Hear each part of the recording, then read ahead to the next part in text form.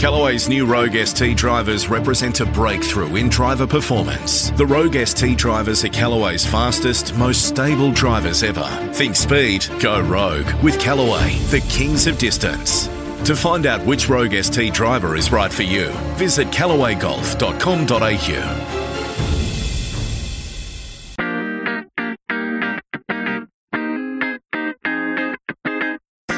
Hello and welcome to episode 64 of The Thing About Golf, Golf Australia magazine's ongoing quest to find an answer to that unanswerable question, just what is it that draws people to this game? Rod Morrie's my name, and on this episode we're going to meet one of Australia's most successful, yet lowest profile, international golfers. Brendan Jones is a 15-time winner on the Japanese Tour and a one-time winner on the secondary US Tour. Yet he often jokes that his neighbours in Canberra have no idea who he is and must sometimes wonder what the bloke next door does for a living. And that is just how Jones likes it. He's not uncomfortable with celebrity, but he's got no interest in pursuing it. And as far as golf goes, well, he breaks a few conventions there as well. He doesn't love the game and he's happy to admit it. He has no desire to be the best player in the world or win all the majors. In fact, he didn't even miss golf when the COVID-19 pandemic forced a year off, a year he spent not practicing, but working as a landscaper. Jones says he plays golf because he's good at it, and if you need proof of that, consider this. After that year of landscaping and playing no golf, Jones's first tournament back ended up with a playoff loss to Jared Felton at Bonnie Doon. In a world of cliches where players are constantly telling us about all the hard work they do and seeing how it pays off and being driven to be the best and wanting to have it all, Jones is a refreshing change. And I hope that comes across in this chat. Well, Brendan Jones, it's a big thank you for joining us on The Thing About Golf. It's quite the commitment, we know that. We'll start at our usual jumping off point. What's the thing about golf for Brendan Jones? You're asking me what the thing about golf is? Yes, I'm asking you what the thing about golf is, as though there is some thing about golf. Well, I don't know. That's an interesting question. What is it about golf? Probably for me, the thing is I'm pretty good at it. You are? We'll talk about that. Yeah. I guess so. I guess that's why we're talking here, are we? Partly, although we tend to interview all sorts of people on this show, not just players. And we have an obsession with players and good players, and that's understandable, particularly for all of those of us who can't play barely at all. We're fascinated by those who can.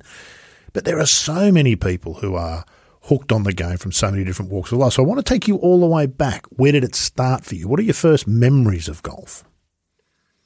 Well, we are going back a fair way. I reckon I was somewhere between 5 to 10, most likely about 7. And I grew up in a place called Churros Head down the south coast of New South Wales. And they're in the process of actually building a golf course. And it was all hands on deck. And, you know, it started out as all voluntary sort of labour. And my old man sort of encouraged me to go out and help and pick up sticks and rocks and that type of thing. So probably that would be the earliest recollection for me.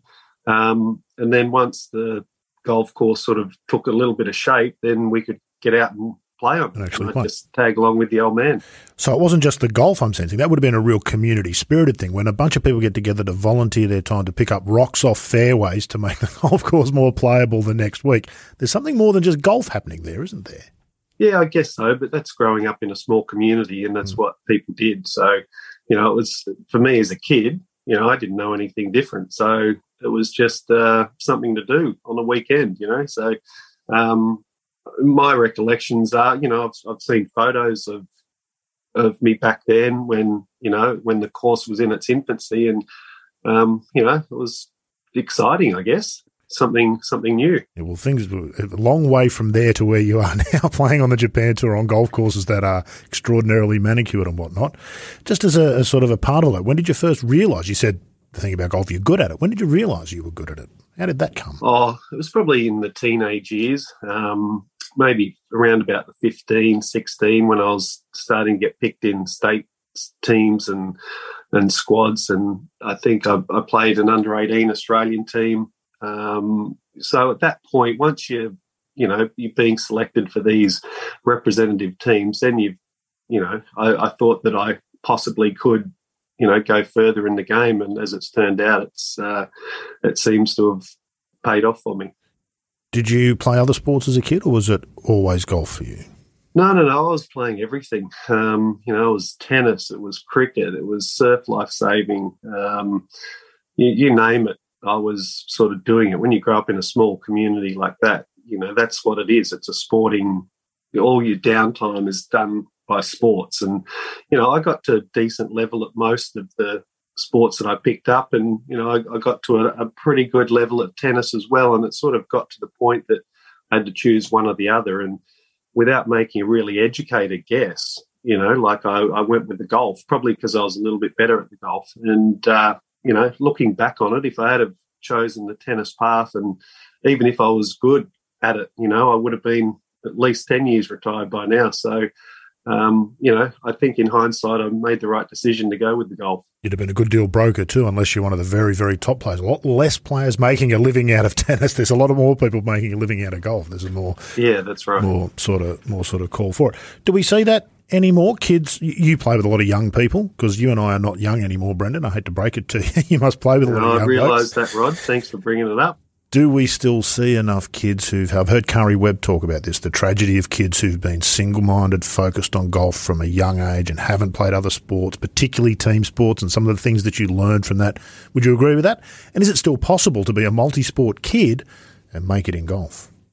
Yeah, I think so. I just think if you've got that hand-eye coordination, you've got that ability to play most sports. And I think it's important to try a lot of different sports to get an understanding of, what it takes to do different things. And, you're never going to know what you really like unless you try a sort of diverse range of things to do, whether it be sports, whether it be music, whether it be other things. You need to try and have experiences in these to then make an educated decision on, what you'd like to do moving forward. Anything you feel like you learnt from playing those other sports as a kid, which has held you in good stead for your whole golf career? No. One thing I do think that golf has really helped me with is you seem to grow up a lot quicker. You surround yourself with older people, and you learn the respect and the integrity of the game by being taught by older people and constantly around older people. So for me, I think that's what I take out of what I've learned from golf, more the respect and, being polite and, just learning to grow up a lot sooner than a lot of the similar age kids that aren't playing golf. Yeah. You mentioned getting picked for state squads and those sorts of things at the age of sort of 15. You went on to win the Australian Amateur. This is an impossible question to answer, I know, but you'll get the point of what I'm asking.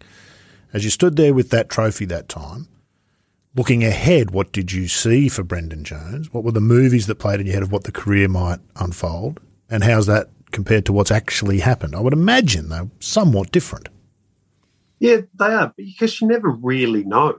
I'd had a very successful amateur career, and it seemed to culminate by winning the Australian Amateur in 99. And it just seemed to be the next progression for me would be to turn pro. But things happen very quickly, and you turn pro and you just, you've never had those experiences. Yes, I've played professional tournaments along the way, but, all of a sudden when you don't have state associations sort of helping you out along the way, you're just thrown in by yourself and, you are a complete rookie. So there's a lot of learning, and you've got to learn very quickly. You need to work out what works best for you. It's a stressful thing to all of a sudden be out there by yourself, playing golf courses you don't know, experiencing different things. It's a big eye opener. What I thought when I'd won the Australian Amateur was, I'd pretty much done everything in the amateur game. Now the next thing would be to go and try my hand at professional golf. And, I've seen a lot of people that have had a lot of ability sort of try and never really take that next step. So there's so much doubt as to whether or not you can actually do it. And, I was lucky. I had a fantastic golf coach behind me who just simplified everything for me. Told me exactly how it was. When I won the Australian Amateur and was thinking about turning pro, Alex Mercer, he says to me, "Look, mate, you're good, but you're not that good. So you need to go and learn the intricacies of the game. You need to go and learn how to win. You get out of your comfort zone, learn how to win, and then you might want to think about taking on the best in the world." But the advice that he gave me was the best that I could have possibly had. He pointed me in the direction of Japan, and I'm very grateful that he did that. A couple of things happen, I guess, when you turn pro and you've got some ability. You win the Australian Amateur and all those sorts of things. As you say, you go from being a big fish in a little pond to a tiny little guppy in an ocean where nobody cares about you, don't you? Yeah, exactly. From the star of the show to nothing overnight.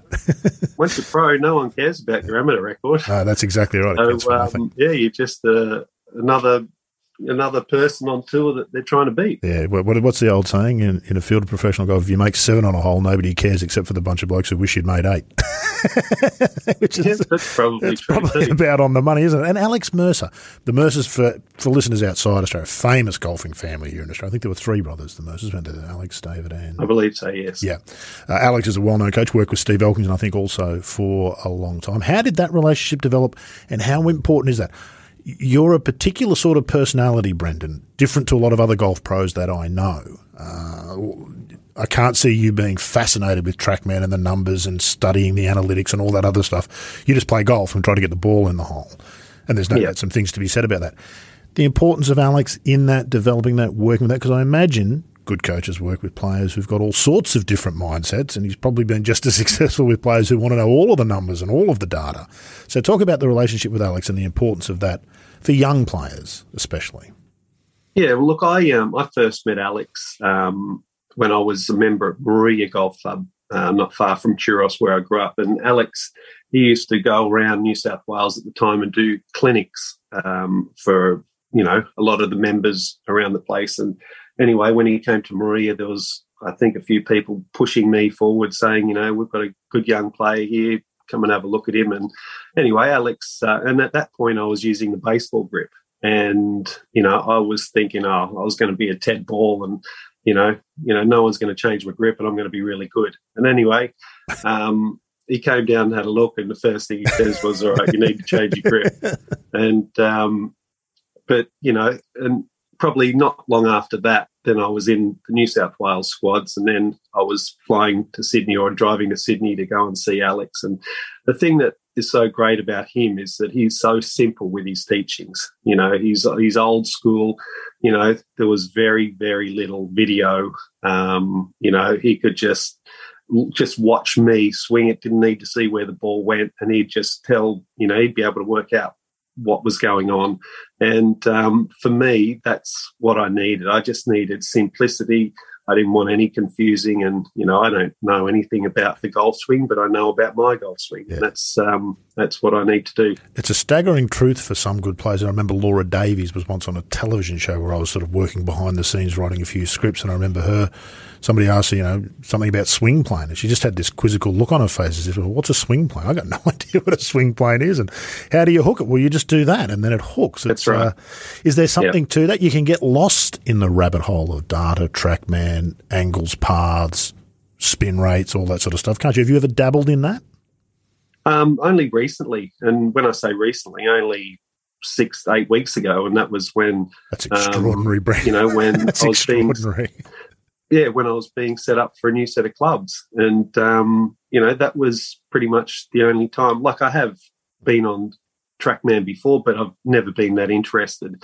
But look, it's a great thing for a lot of people. But, for me, I like to see a certain ball flight, which might not, it might not sort of look like the right numbers on TrackMan, but that's the way I play, and that's what Alex has always said, why do you want to be the same as other people? You need to differentiate. The things that differentiate you are the little differences that you have. And, I've never also had the ambition to be number one in the world. If I can make a career out of the game, then I'd be very, very happy with that. Yes, I'd thought I could be a top 20 player in the world, but I didn't quite get that high up in the rankings. But for many years I've been in the top 100 in the world, and I was very happy with that. And my little piece in the golfing atmosphere, I was quite happy to just trundle along like I was. Let's not pretend like you're done yet either, Brett. you stepped out. Well, you stepped out of 2 years of landscaping and Dandy won a tournament in Sydney, having not swung a club for nearly 2 years. But we'll come back to some of that. You're talking about being comfortable in the way you play. I often feel the same way about golf clubs, and you would understand what I mean here. You can pick up the world's best driver that statistically is the best everything. If you don't like the look of it when you look down, you can't hit it, can you? It's not going to happen, is it? That's true. It's that true, simple, isn't it? You've got to be happy with what you're looking at. And for me, that's something that over my career, I've very rarely changed clubs. Yeah. The new clubs that I'm offered need to be exceptional for me to want to change. And, you've just got to find something that works for you. And, until something comes along that makes things better, then you go with works. Yeah. For me, I've always been simple. I don't know anything about shafts. I just hit shots, and I tell the guys that are fitting me, I say, that's the shot that I want. If it's going too far left, I don't like that, and I'll go and find something for me. So, that's what they're good at. And, they should be able to go and find something for me. Yeah, indeed. The motivation to be the very best player in the world, we read this stuff, we revere these sorts of things, do we? Do we overplay sometimes the role of ambition? You'll often read hard work does pay off. That's actually not true for everybody, is it? Necessarily. It's only one part of, you said yourself, lots of talented players don't make it. It's only one part of the equation, isn't it? Yeah, I think people need to have realistic goals. And I always thought to be the best in the world, the chances of that happening are very, very, very minimal. But also I was somebody else that, I never fit the mould of someone that just was a grinder, that just would go and practice, hour after hour. And that's another thing that Alex said, there's no point going and spending hours and hours and hours on the driving range. You just have to go to the range, work on something, and then go away and play, because you just standing for hours and hours on a range, you get tired. And when you get tired, your form changes. So, I've always done things in little bits, and, and that's pretty much worked for me. Over my career, you'll see that most of my wins have been early in the season when I've just had time away from golf, and I come back and I'm fresh. Because golfers aren't that smart. So you finish the year, you forget all the bad stuff, and then you come back the next year and, the game's fresh and new again. And that's pretty much how I've looked at it. Despite all the evidence to the contrary, you all stepped to the first tee expecting to play well for some reason. You could never make the case in court, but we somehow do it. On the world number one thing and that sort of ambition, I remember Mark Leishman said to me once, he said he'd been up close to Jason Day when he was the world number one at barbecues and social events. And he said, and he'd watch Jason and he'd say no to a second beer. And Leishman said to me, I'm not that guy. I like to have that second beer. There's a real balance, isn't there? There really is saccharine. You would have seen up close some of the very best players in the world. Their life is very different, isn't it? They don't get. Oh, it is. They get all the money, but they don't get to enjoy the things we do in so many ways because they're driven by this need to continue to succeed. Yeah. There's differences, of course. People are driven by different things, and I know and I understand that to be in the top 20 or top 50 in the world, to then the top 20, the top 10, to be the best, you've got to sacrifice so many things, but to do that, these people are willing to do that. And, I take my hat off to those that have succeeded and been to the pinnacle of the game. And, whether it be the top 10 in the world or number one in the world, it does take dedication. And, I'd certainly take my hat off to them. But, there are guys like myself and Mark Leishman, like everyone that knows Mark knows he's a knockabout bloke, and they know that he's got the game, and he can win majors. But I just think he's found that right balance in his life too. His family's important. He's got his place there back home where he's got his own golf course, and he's place. He's happy. He seems happy. So, everyone's different, and the world's made up by different people, and we can't all be the same. No. So happiness might be the key, mightn't it, Brendan? That if you're happy, your golf has to be better. If you're spending hours on the range and it's not something you enjoy, there can't possibly be a net positive outcome of that, can there? Very true. Vijay Singh loves the range. It's his happy place. That works for him. Yeah. If he didn't spend time at the range, his golf would probably suffer. So it's different horses for different courses. Just to date this a little bit, I'll quickly get your thoughts on this. You can't let this go. We're doing this Masters week. We're not 100% sure, but it looks 99% certain that Tiger's going to tee up this week, which is quite extraordinary. Your thoughts on him? You've grown up playing in the Tiger era, well and truly. The 99 Australian Amateur was 2 years after he won his first Masters. Some thoughts on him and what you've seen the impact of him to the game, and then maybe just the possibility of him actually playing this week at the Masters, which is staggering. Yeah, look, I got into golf because of Greg Norman. Mm-hmm. Greg Norman, he was the man when I was young, and, he was the guy that us Aussies wanted to emulate. But as you said, I'm the same age as Tiger, and I've played my whole career with Tiger there and watching him on TV and doing things that we couldn't even imagine doing. But at the same time, Tiger has brought money and he's into the sport, and, along the way, prize money has increased, and, I've been a beneficiary of that. But yes, I play in Japan, and Japan's been always playing for good money. But, I've played World Golf Championships and majors and played with Tiger or against Tiger in match play. And, just to watch someone that is that professional and that good and that, watching someone with an aura about them that you just can't stop watching them. That's what Tiger is. Tiger's just, as big as Greg was, Tiger's just taken that to the next level. Yeah. And so it's one of his keys to success, isn't it? Other players, even very hard to impress a tour pro. Tour pros don't stop and watch anybody hit golf balls or do anything on the golf course. They do what they do. Tiger's maybe that exception in this generation, isn't he? He built such an aura about himself that I remember Jeff Ogilvy said to me once, the key to playing against Tiger is to not watch him. Don't be distracted by watching him, because you'll... That's true. If you go to the range and you're trying to work on something and then Tiger comes and hits balls on the range as well, you're not sort of practicing what you went there to do, because all you're thinking is, well, Tiger's, 5 days away and I have to watch Tiger, and then you're there thinking, why am I here now? I forgot what I was meant to be doing. But, that was Tiger. Greg, back in the day, wherever he went, people watched. And it's the same with Tiger, but Tiger was just taking that, as I said, to the next level. He is, he's the greatest of my generation and possibly ever. Jack was a little bit before my time, and, I didn't get to see Jack play an awful lot, but, they're the two I would say that has transcended the game of golf. Yeah. Well, Nicklaus has got the record, hasn't he? But I think most people will agree Tiger's played the sort of golf we've never seen from anybody. Yeah, exactly. And I just think there's probably a few more players around when Tiger was here that, when Tiger was at his peak, that, the Ernies and the VJs, and, there's a lot of really, really good players. So the depth was a little bit stronger, I guess, but, not taking nothing away from Jack. You can only beat who you're playing against, and he did that. Yeah, indeed.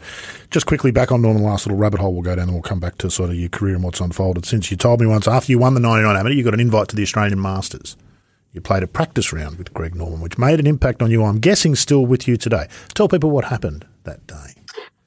Yeah, well, it was an interesting thing. I was quite happy just to be playing in the Masters, and I was having a practice round with Matthew Ecob and Ken Druce, and we just teed off the first hole, and around the side of the clubhouse, Greg Norman came, and I was just watching him, and then he asked the three of us if he'd mind if he joined us for the round. What face did you pull? I don't think I could talk, but I think maybe Matty said, "Yeah, fine, let's go," that type of thing. And anyway, so I was just going to go and play, a easy little practice round with Matt and Kenny, and next minute I'm playing with Greg Norman. So that was just an incredible moment. But and then he didn't play very well the first 9 holes, and I'm thinking to myself, he'll only play 9 and then he'll go to the range and work on a few things. Anyway, he played the whole 18. And then on the last green, he got us together in a circle and just had a word to us about certain things. And he said that, everybody playing this week is a good player. And he said those that are going to be there at the business end this week are the ones that believe in themselves and believe their own ability. And that was the year that Craig Spence hit a 5-iron on the last hole to a foot to beat Greg by a shot. And anyway, it just resonated with me. And I think a week or two later, I was playing the Tasmanian Open, and all I could think of was, having that self-belief. And anyway, I went and won the Tasmanian Open, and I put that down to just thinking a little bit differently. Just hearing those words come out of Greg's mouth just made you realise, like my dad could have told me exactly the same thing, and I would have said, Dad, whatever, you don't know anything. But coming out of which, I shouldn't say that to my dad. Dad, I love you and all.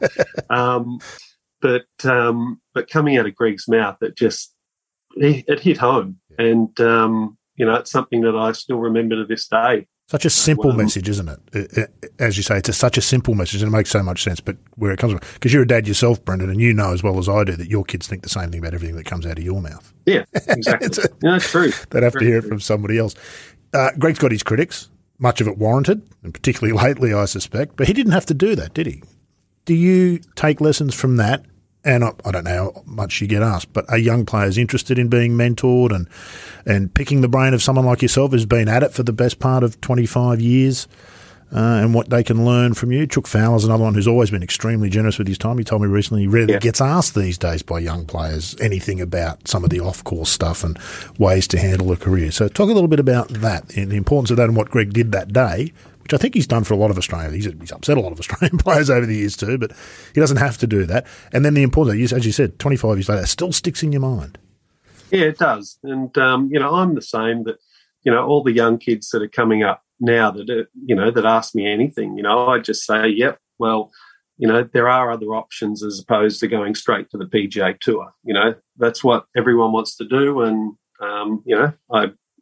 I don't discredit any of them, and but to get there, you've got to learn a lot of things, and getting advice from those senior players is something that I think is very important for young players. You've got to learn, you've got to experience different things, and you take what you want out of everything that you hear.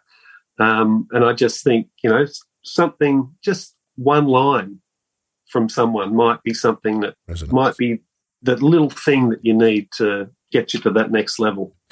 Everybody else around a young player and involved in a young player's career, which is not to say their motives are nefarious, but they've all got an agenda, isn't it? They all want something. Other players don't. It's unbiased advice in many ways, isn't it? Yeah, that's exactly right.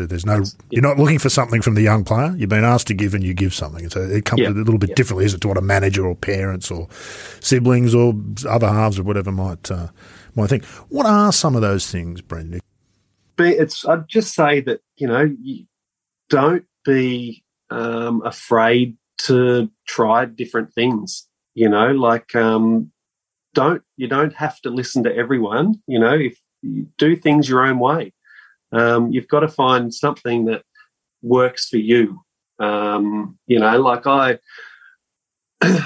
had access to sports psychologists, nutritionists, all these types of things. Now, for me, sports psychologists, unless that person talking to me has been to a high level in a certain field, whether it be business, whether it be sport, I find it hard to listen to a sports psychologist tell me how I should be feeling and what I should be doing if they've never experienced that type of thing, But some people will just go to a sports psychologist and say, I just need that help, and they're willing to listen to that. So, I would say get the advice from all the professionals, and then take out what you want from each and every one of them. Yeah.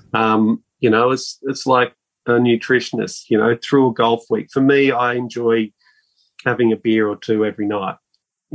That's what works for me. It relaxes me. I don't go doing more than that.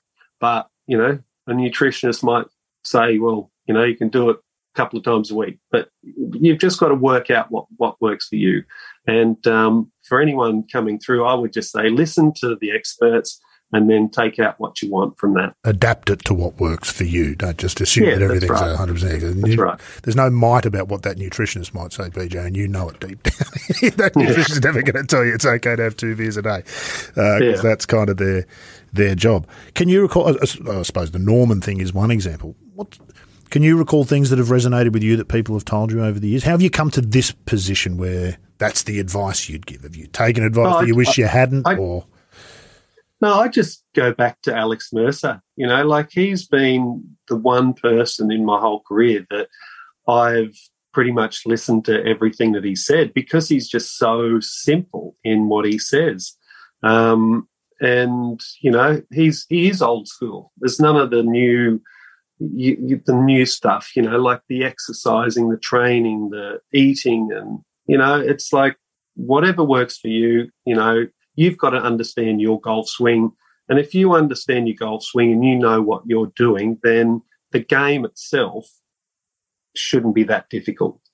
When you think about it, the game's not hard. You've got a white ball here, you've got a hole up there. Yep. You've got to get that from here to there. Doesn't matter what your swing looks like, but you've just got to know how you're going to get it there in the least amount of shots. Yeah. And, from that line that Greg Norman said and Alex Mercer, who I just think is a wonderful, wise person, that's been my whole, thought process on golf.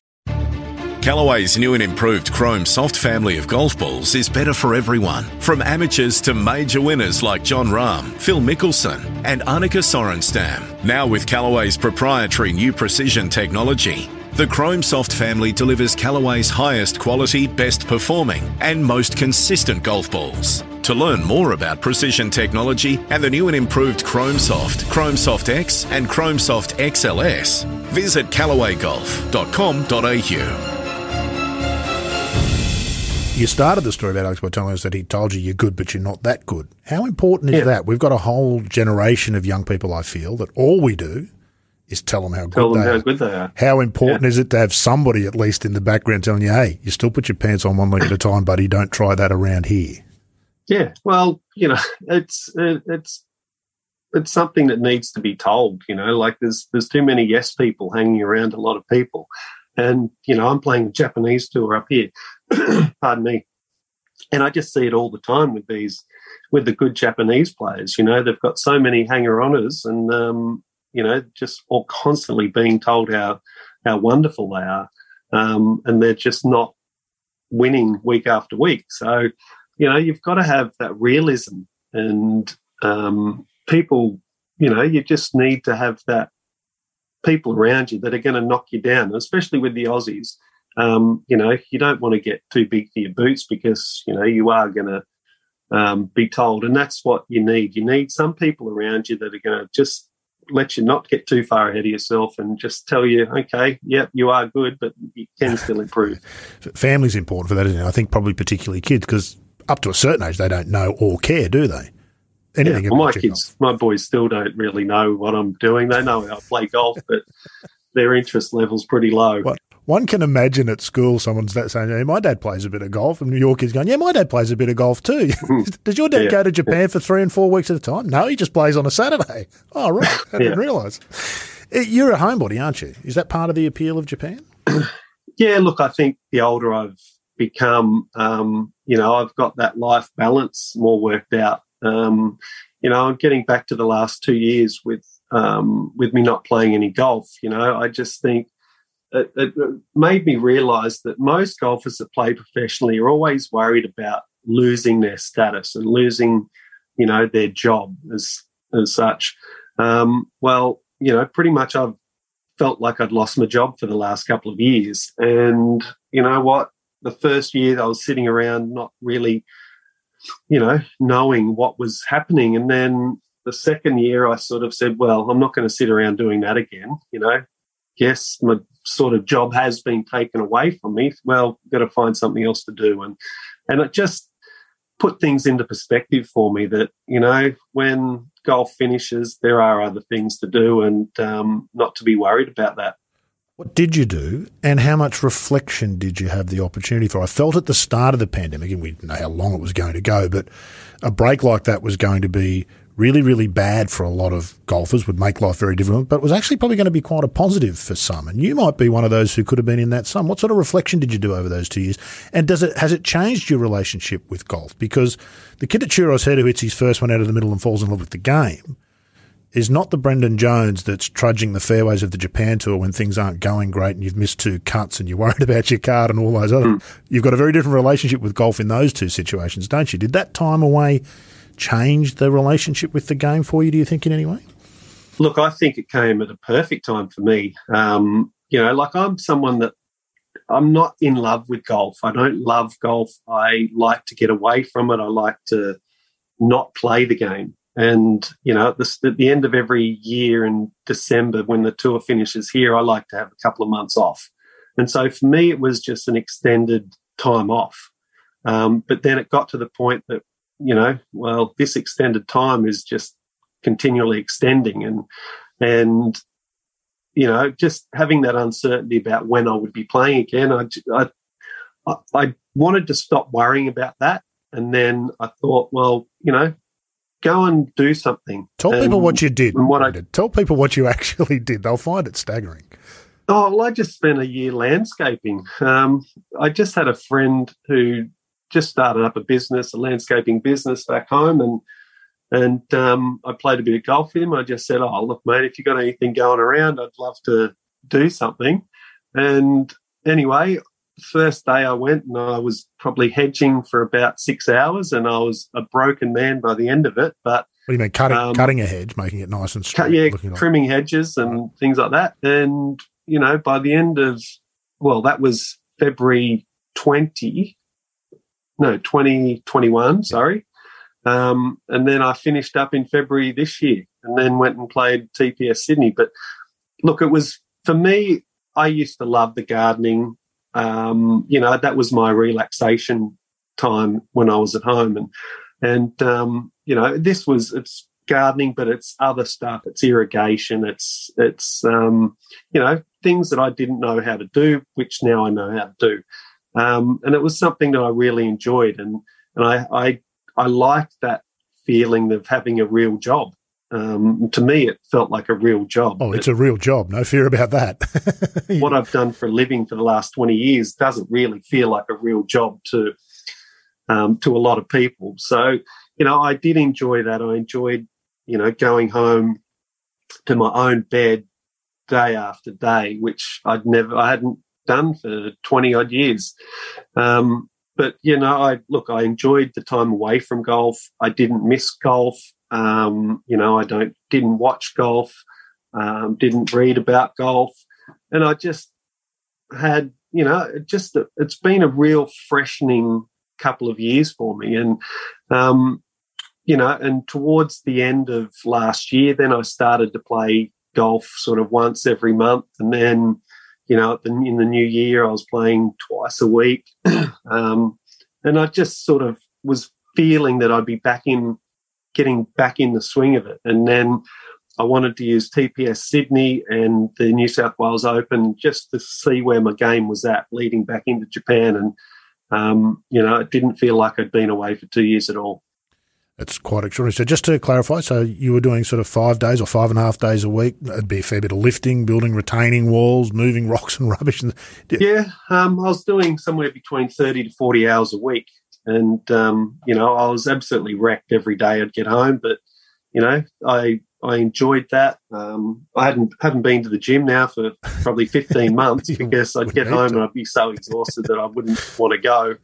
But you've had a workout anyway, haven't you? It's a different sort of workout, but working physically with your hands all day, every day and with your body is a very much a positive workout, isn't it? That'll keep you in shape. And look, my body has felt better than it ever has the last 2 years. And then when I started to play golf again, then my back issues were flaring up. My muscles were getting tight, just the twisting and the turning that, I hadn't been doing for a couple of years. But, now I've played my first tournament back here in Japan now and, I'm back to stretching and, getting into those routines again. So, looking forward to this year. I'm feeling happy. I'm feeling fresh. I know that my game's still good. Still a bit of fine tuning to do, and I'm confident that I'll be back competing again very soon. So no golf at all for the bulk of that year? You said you played once a month towards the end of it. Did you play any golf at all while you were doing the landscaping? Or? Oh, there were times that I wouldn't have played for 6 months. Wow. The Bruce Litsky of Australian golf. Yeah, it was, you just get caught up in life. I've had my boys week on, week off, and, when I have the boys, it's 100% into them. And then I'm working the other week. So, I'm just exhausted for 2 years. So now I almost feel that I'm on holidays now because, I get Mondays, Tuesdays off. And then now I'm, play golf on Wednesday and hopefully play golf Thursday through Sunday. That's right. You're playing at least 2 days every week, but four would be even. You want to be a bit careful. That's what all of us recreational golfers think, that professional golf is a holiday, don't we? You would have come across this in practice. Well, constantly. You do, but you just don't really understand what goes on behind the scenes. That's exactly right. The golf course, once you've turned professional, in many ways becomes the sanctuary, doesn't it? All the other stuff that is professional golf, the worrying about the cards, the tournament invitations, the scheduling, the travel, it doesn't matter who you are, how much money you've got, almost. Travel is always an issue, isn't it? There's always a bag lost somewhere. It's gone to the wrong place. Sometimes it's got your golf clubs in it. Hotels aren't ready when you arrive. All of that stuff is fun when you're on a holiday, isn't it? What's it like to live week to week like that? Look, it's not the worst thing in the world, is it?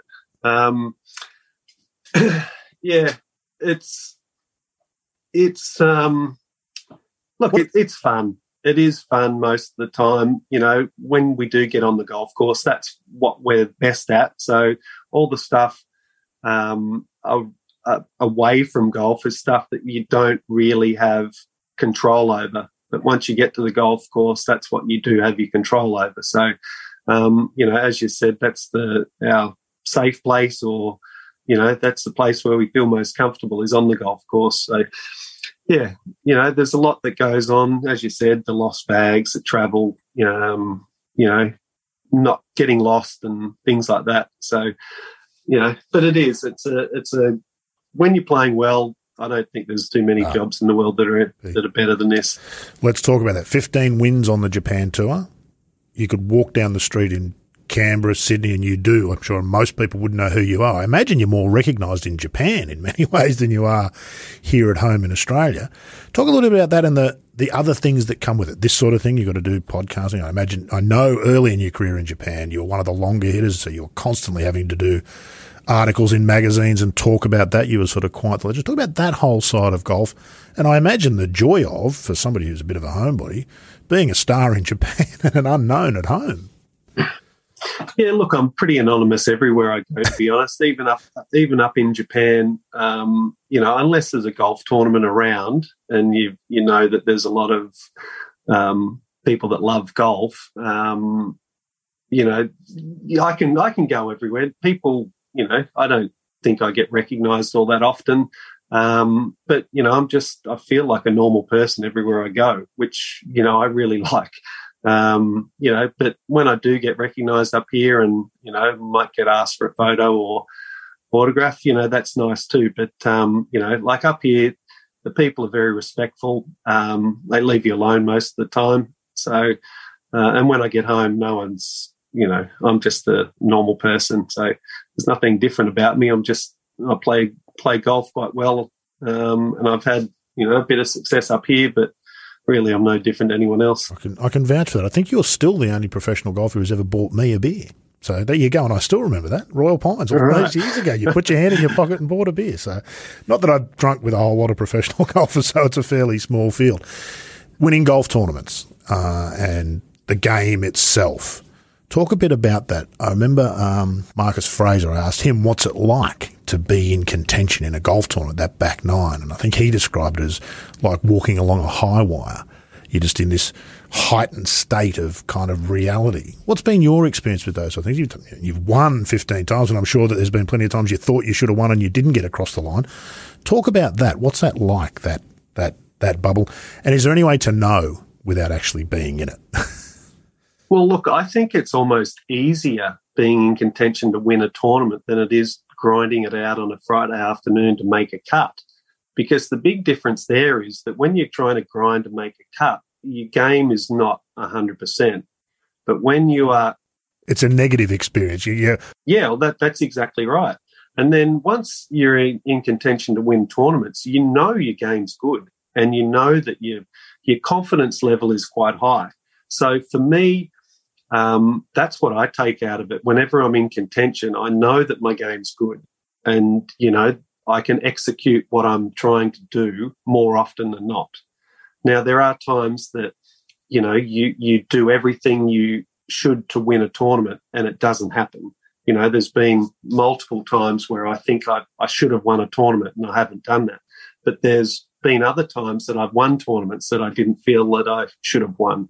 So, you know, but for me, when I am in contention, I just feel that I'm going to win because my game's good, I'm in control, and that's the thought process that I have. Whereas, you know, I seem to get more nervous when I'm trying to make a cut on a Friday afternoon. So, yeah, it's funny. When your game's good, your confidence is high. When you're not quite on, then all the doubts sort of start to creep in. Yeah, indeed. Yeah.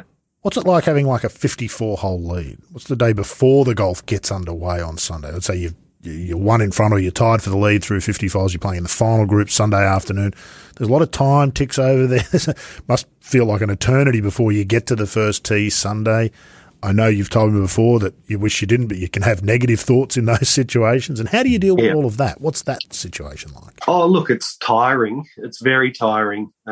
Mentally, you lie awake at night playing the golf course over and over and over. And, you know, on most golf courses you play, there might be one tee shot that worries you. And you'll just go, oh, how am I going to get through that tee shot the next day? But these are all thoughts that I think most people would have. You know, if you can go to sleep and get your 8 hours before a final round when you're leading, then you're pretty amazing to be able to do that. But yeah, your mind races. You know, you're just thinking of all the possibilities that could happen. But yeah, you try and get your 3 or 4 hours if you can, and the adrenaline sort of keeps you going. I think that's what it is. You know, like I'm sure other people will be different, but I think for a big percentage of people, they would, you know, their sleeping pattern goes out the door, and all you're doing is just thinking about how you're going to be playing that round of golf the next day.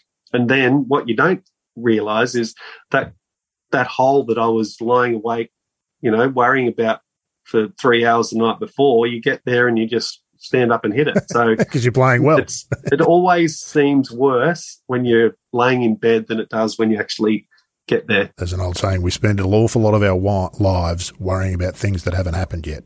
That's true, right. Isn't it? That's very true. And the day itself, does it take an eternity to get to your tee time when you've got an afternoon tee time on a Sunday? Well, in Japan, it's all different because the last group's teeing off here at about 10 o'clock. Oh, nice. Yeah. So, most of the time, the tournaments are done by 3 o'clock in the afternoon. Why is that? Why? I think it's more for TV because they put a package together. They don't do a live telecast a lot of the time. So it's a taped. Taped, and then from 4 till 6, they might be able to put a package together of the golf. Wow. But, you know, it's great. I like the fact that there's no sitting around in the mornings. You wake up, you have your breakfast, and then it doesn't matter if you're first off the tee or last off the tee. There's, you know, you're done by 3. Sort of 2:30, 3 o'clock in the afternoon. Get out into the garden. Fantastic. You mentioned it a couple of times, the TPS event in Sydney. I'm going to ask you a couple of things about it. But the first one being, were you surprised at your own performance? I think it was your very first tournament back after a year of landscaping, essentially. Yeah. And you ended up in a playoff. And we know that the last round got essentially cancelled. You'd played, I think, 4 holes when they called play because of a storm. Then you went into a playoff with Jared Felton, who hit just a remarkable. Not much you could have done about that, I wouldn't have thought, the shot that he hit in the play. But were you surprised to find yourself there? Oh, yes and no. It was funny because all my rounds that I'd had, I was just playing with my mates, but every round that I'd played leading into that, I was shooting some really crazy numbers. And so by doing that away from professional golf, it does give you some sort of confidence, but at the same time, I wasn't sure if that was going to transcend into the real competitive golf. And, I hadn't played Bonnie Doon since the new layout had been put together.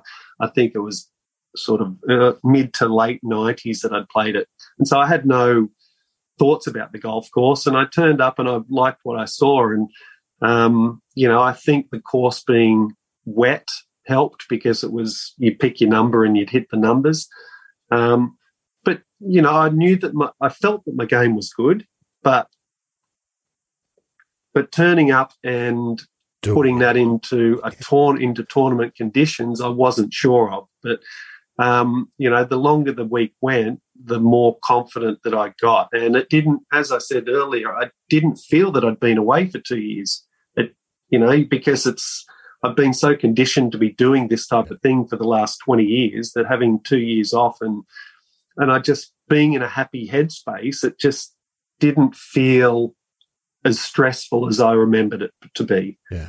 Somewhat like riding a bike, Brendan, like riding a bike. You kind of don't forget, do you? Yeah, you get on the bike 4 years right. later and it's like you kind of never got off. There's a few bits and pieces. That's right. But, I still laugh at it to think that I'd played no golf and then almost one hole off winning a tournament. That just seems a bit crazy. But it was good for me. There's still getting into that playoff. It still had the competitive juices flowing. I was excited again and it was fun and things that I'd, forgotten about for a couple of years. It sort of came back to me and, I'm excited to be playing golf again. I still don't love the game, right, but I enjoy it, and it's good to see people that I've known for many years, and it's just it feels good to be back out there. Yeah, indeed. Be an awful lot of the other blokes in that field must have been very annoyed at the notion that you could take 2 years off and come down here, and they've been working like monkeys for that whole 2 years doing whatever they can to stay in there, and then you just wander in and play well. So best of luck to you. Quickly on to Japan. You've been up there for a very long time. 2 things I want to ask you about. First one, have you seen already evidence in the last week or two of a change in Japan since Hideki won the Masters last year? We all assumed from the outside that would be a huge deal. Has that been the case? Have you noticed anything that sort of said, it didn't used to be like that? Well, I can't really comment on that at all because this first tournament we played, there were no spectators at the golf. And so what I had noticed was that I hardly recognised any of the players. They seemed to be a lot younger than what I remember. Thought you'd walked into the creche. Yeah, and there'd be the older blokes that would come up and, say hi and nice to have me back and that type of thing. But there's a big percentage of the tour now that I've got no idea who they are. So, I feel like I'm the new kid on the block because I don't know anyone out there. Yeah, that's bizarre. And what about culturally, Brendan? We know that Brad Kennedy packed up his whole family and moved to Japan for a couple of years. And what about the culture up there and what you've learnt from that, golf aside? That's a fascinating life experience to spend so much time in another country, and particularly not America or the UK, which are fairly recognisable to us. There's no cricket in Japan. There's no rugby league. There's no Aussie rules. It's a totally different place. Yeah, it is. When I first turned up here, I think I was 25 or 26. I was clueless, and to some point, I still am clueless. I still don't speak the language. I've never really learnt the language. I understand if I'm listening to people, I can understand certain things. I don't understand the sentence structure as far as speaking it. But yeah, there are so many differences to Japan, but at the same time, you've got to embrace those differences. You've got to, you've got to understand that things are done differently here. And I think I've been successful because I've accepted all those things. They are done differently, but you just go with the flow, and it's a very easy place to be. I love the onsen culture that they have up here. So for me, every day I'll finish my golf and I'll go to the sauna and the spa and the cold bath and the hot bath, and that's my way of finishing my day, relaxing, spending a couple of hours just putting into myself. And then the food up here is fantastic. The travel is so easy. So as far as being in a country that you don't understand the language, it is a very, very easy place to commute. You never have any issues with food. People are friendly. It's a safe place. There's so many positives for it. And I'll always point good young players, to try Japan. Well, of course, you were not a pioneer. We've had a lot of Australian players over the years who have played and made good careers in Japan. There was probably a bit of a lull of that through the 90s. You kind of restarted it. A bunch of guys came to Japan after you sort of went up there and started to win and whatnot. That feels like it might have tailed off a bit again. Am I right about that? Japan's less of an option for Australian players? Well, possibly. There's always a handful of new players that either try to get through Q School or do get through. I just think the real good players these days aren't looking at Japan. No. They're looking at, the European Tour, which is the DP Tour, right? Call it the European Tour. We'll call the major the Dinosaur. We'll call it the European Tour. We're old blokes. Yeah, we can do what we want. Whatever they're calling it these days, Europe or the US. The US, and, and if you are good, there's, I say go for it. Is Japan a good place on the path to there? Is Japan a good place to work on a game to take to America? I think so, for the fact that it is different. It is different. Going from Australia to the US, there's very few differences. You can foods. It's more fattening in the US, but it's the same food. We speak the same language. There's not too many differences. But you come up here and you get out of your comfort zone, and you just experience new things. And I just think that. Getting back to Greg Norman, he was a worldly player. He played everywhere, and he dominated everywhere. So, and I take my hat off to guys like Lee Westwood, who have travelled the world and played everywhere. And Lee's been a fantastic player for the last 25 years, and those that play all around the world just seem to be more in touch with reality than those that, play in the US, the Americans that play in the US that don't travel. It's a bubble, isn't it? It's a bubble, and it'd be easy to find yourself in that bubble very comfortably. You can understand the appeal of the bubble, can't you? What a wonderful place to live, but not necessarily life's healthy. Pretty simple on that tour, when everything's given to you and you're playing for astronomical amounts of money. Yeah. Yeah, indeed. Back to the TPS quickly. I meant to ask you this earlier. How'd you feel about the event? This interesting notion of women and men playing together. How did that go? Did you play with any of the women in that event? And how was that experience? Because you would, I imagine, would never have done that in a formal setting, or certainly not for a very long time, if at all. And then juniors come in there as well. What was your feeling about the whole? From the outside, it feels like a really feel-good, fun golf festival. What about for the players? Yeah. Look, I played with, I think, Kirsten Rudgley. Is that? Yeah, just finished 7th or 8th at the Augusta National Women's. Yeah, I played with Kirsten, and I was impressed with her game, but she was the only lady that I played with. But yeah, look, I think it's good. I think Australia needs to try these different things. It's a tough landscape, professional golf in Australia, and if you've got a new product or a different product, I think it can get both, the men and women out to watch.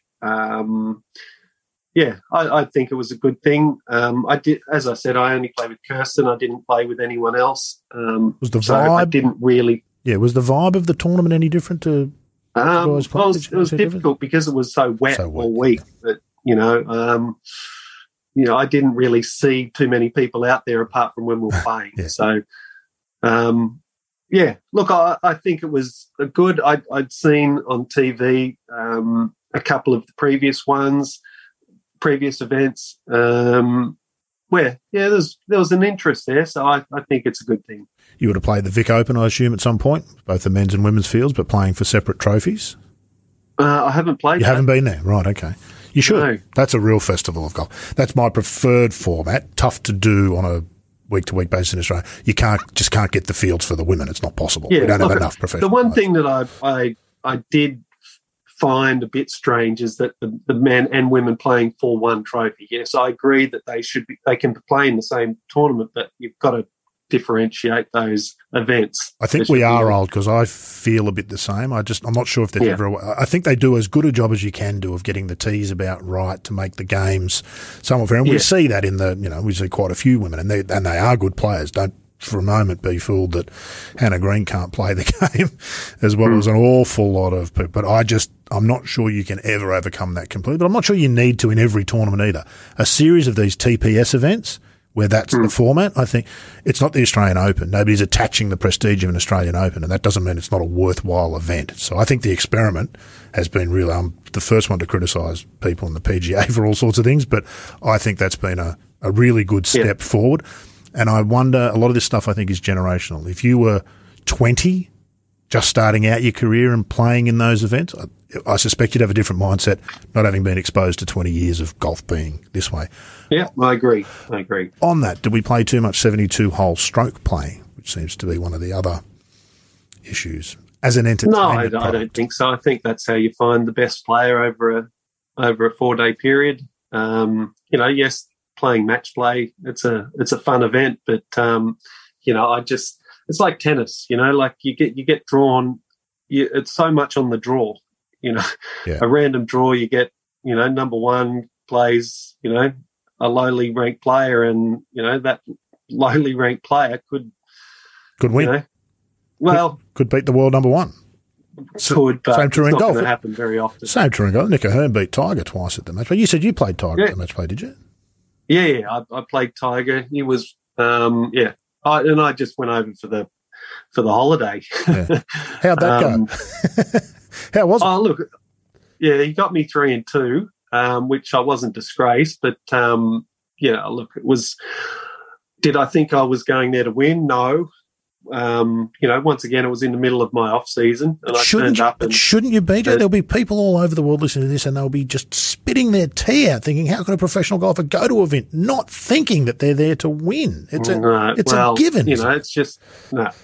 It was just Could I win? Could I have won? Yes, I could have. But, once again, talking about being realistic and things, like I was in the garden when I found out that I was actually in the tournament to play Tiger. So, how's my preparation? And this is the other thing that I find that a lot of people don't understand is that, for these certain tournaments like this, when I'm in Australia and I'm flying over to the US to play one tournament, it takes you 4 or 5 days to get on the right time zone, and that's where I've struggled when I've played majors in the past, that, I'm in Japan and next minute I'm playing a British Open, and then you fly over there and your body clock's out and you can't compete against the best players in the world on that sort of preparation. You need to give yourself a couple of weeks to get acclimatized, to get on the right time zone before you can really think about competing with the best. And that's what I thought about with Tiger, like here I am, I get to play with the greatest player of almost all time, and I'm getting paid $40,000 to turn up and do it. So, who's saying no to that? That's what I thought about. I thought, wow, I'm getting paid to go and play with Tiger. How good's this? Did you enjoy it? Nobody enjoys getting beaten, obviously, but did you enjoy it? Oh, look, it was a wonderful experience for me. I didn't feel any love out there in front of the US crowds with Tiger coming back from his knee surgery. So, look, I knew that I was just a part actor in the whole thing, and I was happy with that. I've played the World Match Play 3 times, and I've played Tiger, Phil, and Adam Scott. Right. So, the 3. I've known Adam. I know Adam quite well, so that was fun. And Phil, he was fantastic the day that I met him, and once again, it was just nice to be up, living in their world for 4.5 hours. Yeah. Actually quite an achievement to get to the top 64 in the world from Japan, isn't it? You've really got to play well in Japan to get enough world ranking points to get there. Some good years of golf, yeah. Yeah. So for people who aren't sure, it's not that easy. You very rarely see people from the Japan Tour make it there. You've said you're 47, Brendan. What's the future hold? I think we've come to that point of the conversation. Where are you now? Where are you going? I mean, I imagine the US Champions Tour is not at the front of your thing. You're not a Peter Senior type. You're not going to go over there and spend a bunch of time Q schooling and Monday queuing. It's probably the hardest tour in the world to get on, apart from maybe the Japan Ladies Tour. What will you do? Well, look, back when I first turned pro, I had the ambition to be retired by 40. Right. Well, I'm 47 and I'm still going. I said I'd never play seniors golf. But, as each year creeps closer, does that maybe? Yeah, it's less than 3 years away now. And, there's a possibility. It's not a huge goal of mine. But look, if my game is still competitive when I'm 50 and I'm enjoying it, and I think the 2 years I've just had away from golf has maybe increase my longevity in the game, because I do feel fresh again, and I feel that I'm enjoying it again, and so and that's the one thing for me that I'll find very easy. If I'm no longer competitive, it'll be easy to finish up. It'll be easy to walk away. But if I'm still competitive and I'm still enjoying it, then I won't say that I will never play seniors golf. But, it doesn't seem that long ago I was a young up-and-comer, and here I am not far off seniors golf. No, I remember when you were a up-and-comer too. I was a younger one as well. More likely to see a ute with B. Jones and Sons landscaping on it perhaps than a tour bag with Brendan Jones, Champions Tour player. Yeah. You interested in business? Does that interest you, being a business person, having a business? There's a possibility, who knows where it's going to go. But the one thing that I do know is that something will happen. Just like this last year, I just went and helped a mate and loved it. So, I can try different things at 50. But, I'm not worried now about what the future does hold. If the golf's not there, I'm not too concerned about it. Fabulous stuff. Well, mate, it's been great to catch up and hear some of that. Great to hear that you're refreshed and raring to go. We'll watch your results in Japan for the rest of the year. You might surprise a few with that attitude by the sound of it. Been great to catch up. Look forward to seeing you back here, hopefully towards the end of the year, maybe playing a bit of tournament golf in Australia, which I know is difficult when you're in Japan, but it would be great if we could. Yeah, good on you, Rod. Really enjoyed it. Thanks, mate. I've known Brendan since way back when he won that Australian Amateur in 1999, and I can tell you he has not changed a bit over all that time. Still one of the game's most genuine people, and as his recent play proves, still has plenty of game. Well, that's it for episode 64, but on our next we shift gears a bit when John Huggan catches up with one of the most recognisable voices in the game. But I don't watch week to week anymore. It's unwatchable for me. It's the commentary, the everything is just state-run television as far as I'm concerned, and so I don't like it. That's Peter Costas next time on The Thing About Golf.